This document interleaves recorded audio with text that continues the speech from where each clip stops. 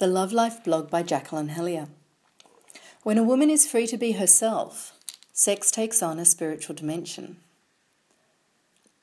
When a woman gets to a level of arousal where she's in a different zone, love drunk, in a heightened state, an altered state of consciousness, the sex changes. There's a different energy in this state. Strange things happen.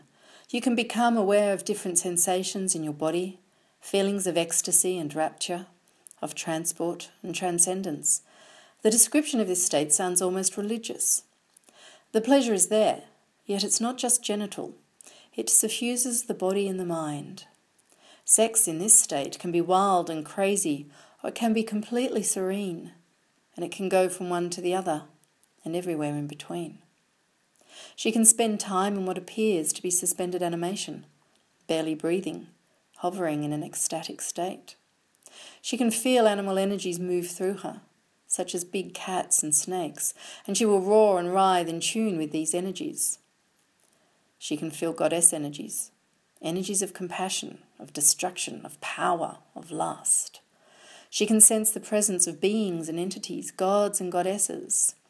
She can feel herself merge with her partner or merge with the entire universe.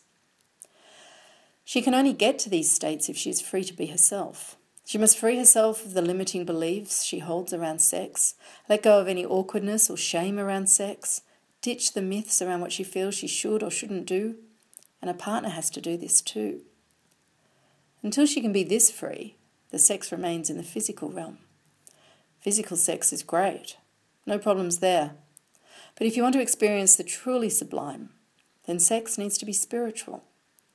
And to be truly spiritual, the woman has to be completely free to be her true self. And in going there, she takes a partner with her to bliss.